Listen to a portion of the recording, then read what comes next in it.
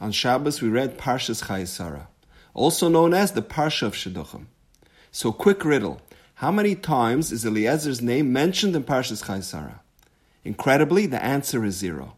He is consistently referred to as Eved Avram, Avram's servant. Why is that?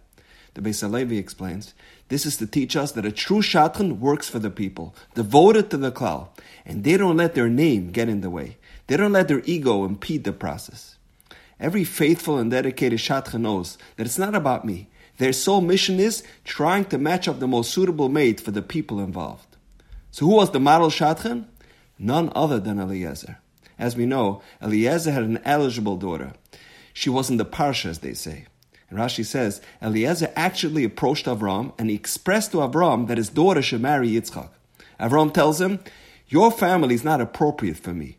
V'ni Baruch, my son stems from Baruch, blessed people. My family is part of Klal Yisrael. V'ata Arur.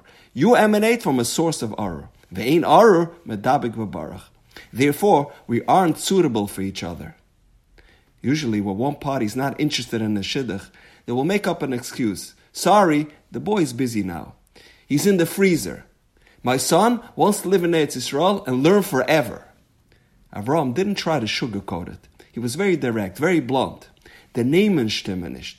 I'm royalty and you are a slave. So that's a no from me. And despite that, Eliezer did not take it personally and went out and executed his shadchanoshaft faithfully without bias. So how was he able to put aside his personal bias and be objective and impartial? It's only because Eliezer was the consummate shadchan, a faithful and trusted servant of Avram. He took his name out of the equation. He had no self-identity. His only interest was to fulfill the mission he was tasked with. And that's why there's no mention of Eliezer in the entire parsha. There's an interesting Gemara in Masechtas Moed Katan.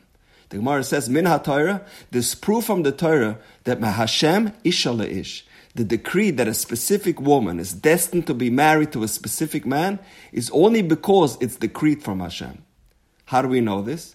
Because the Pasuk says, by the shidduch between Yitzchak and Rivka, as they were about to seal the deal, they brought out the L'chaim, and Lavan and Besul, the father and grandfather of Rivka, said, Mehashem Yatsa Hadavar. This shidduch is from Hashem.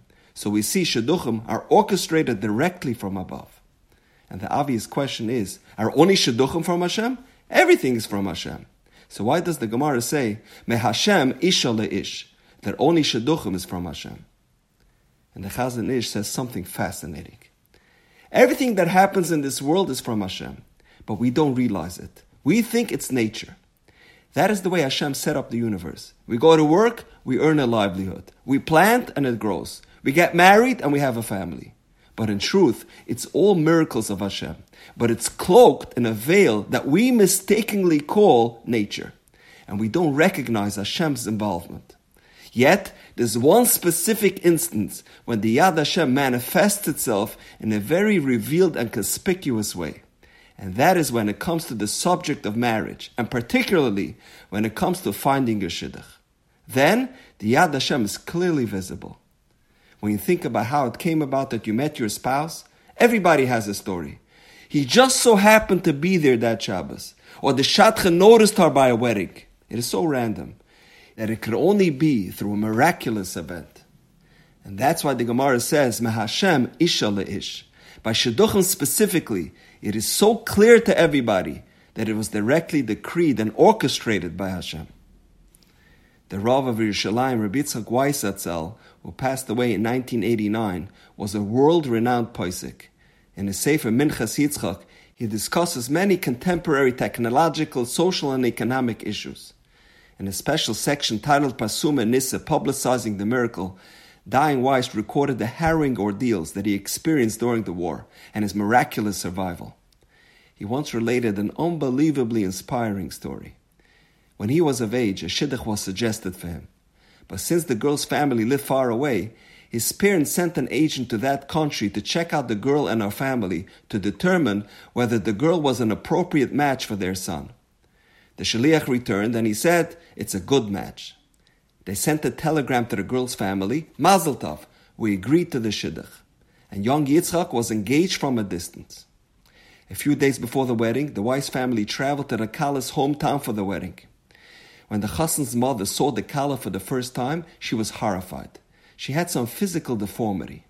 She said, "This girl is not a proper match for my son. This is a mekach tas. We were deceived." And she wanted to terminate the shidduch. When the Chassan found out about his mother's intentions, he told her, "I don't have the heart to do this to a Bas Yisrael.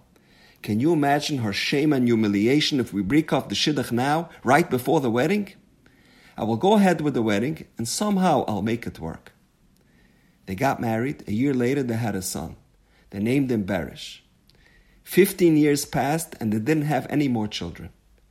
World War II broke out, and Rabbi Yitzchak's wife was killed in the war. After the war, he remarried twice more and didn't have any children from either wife.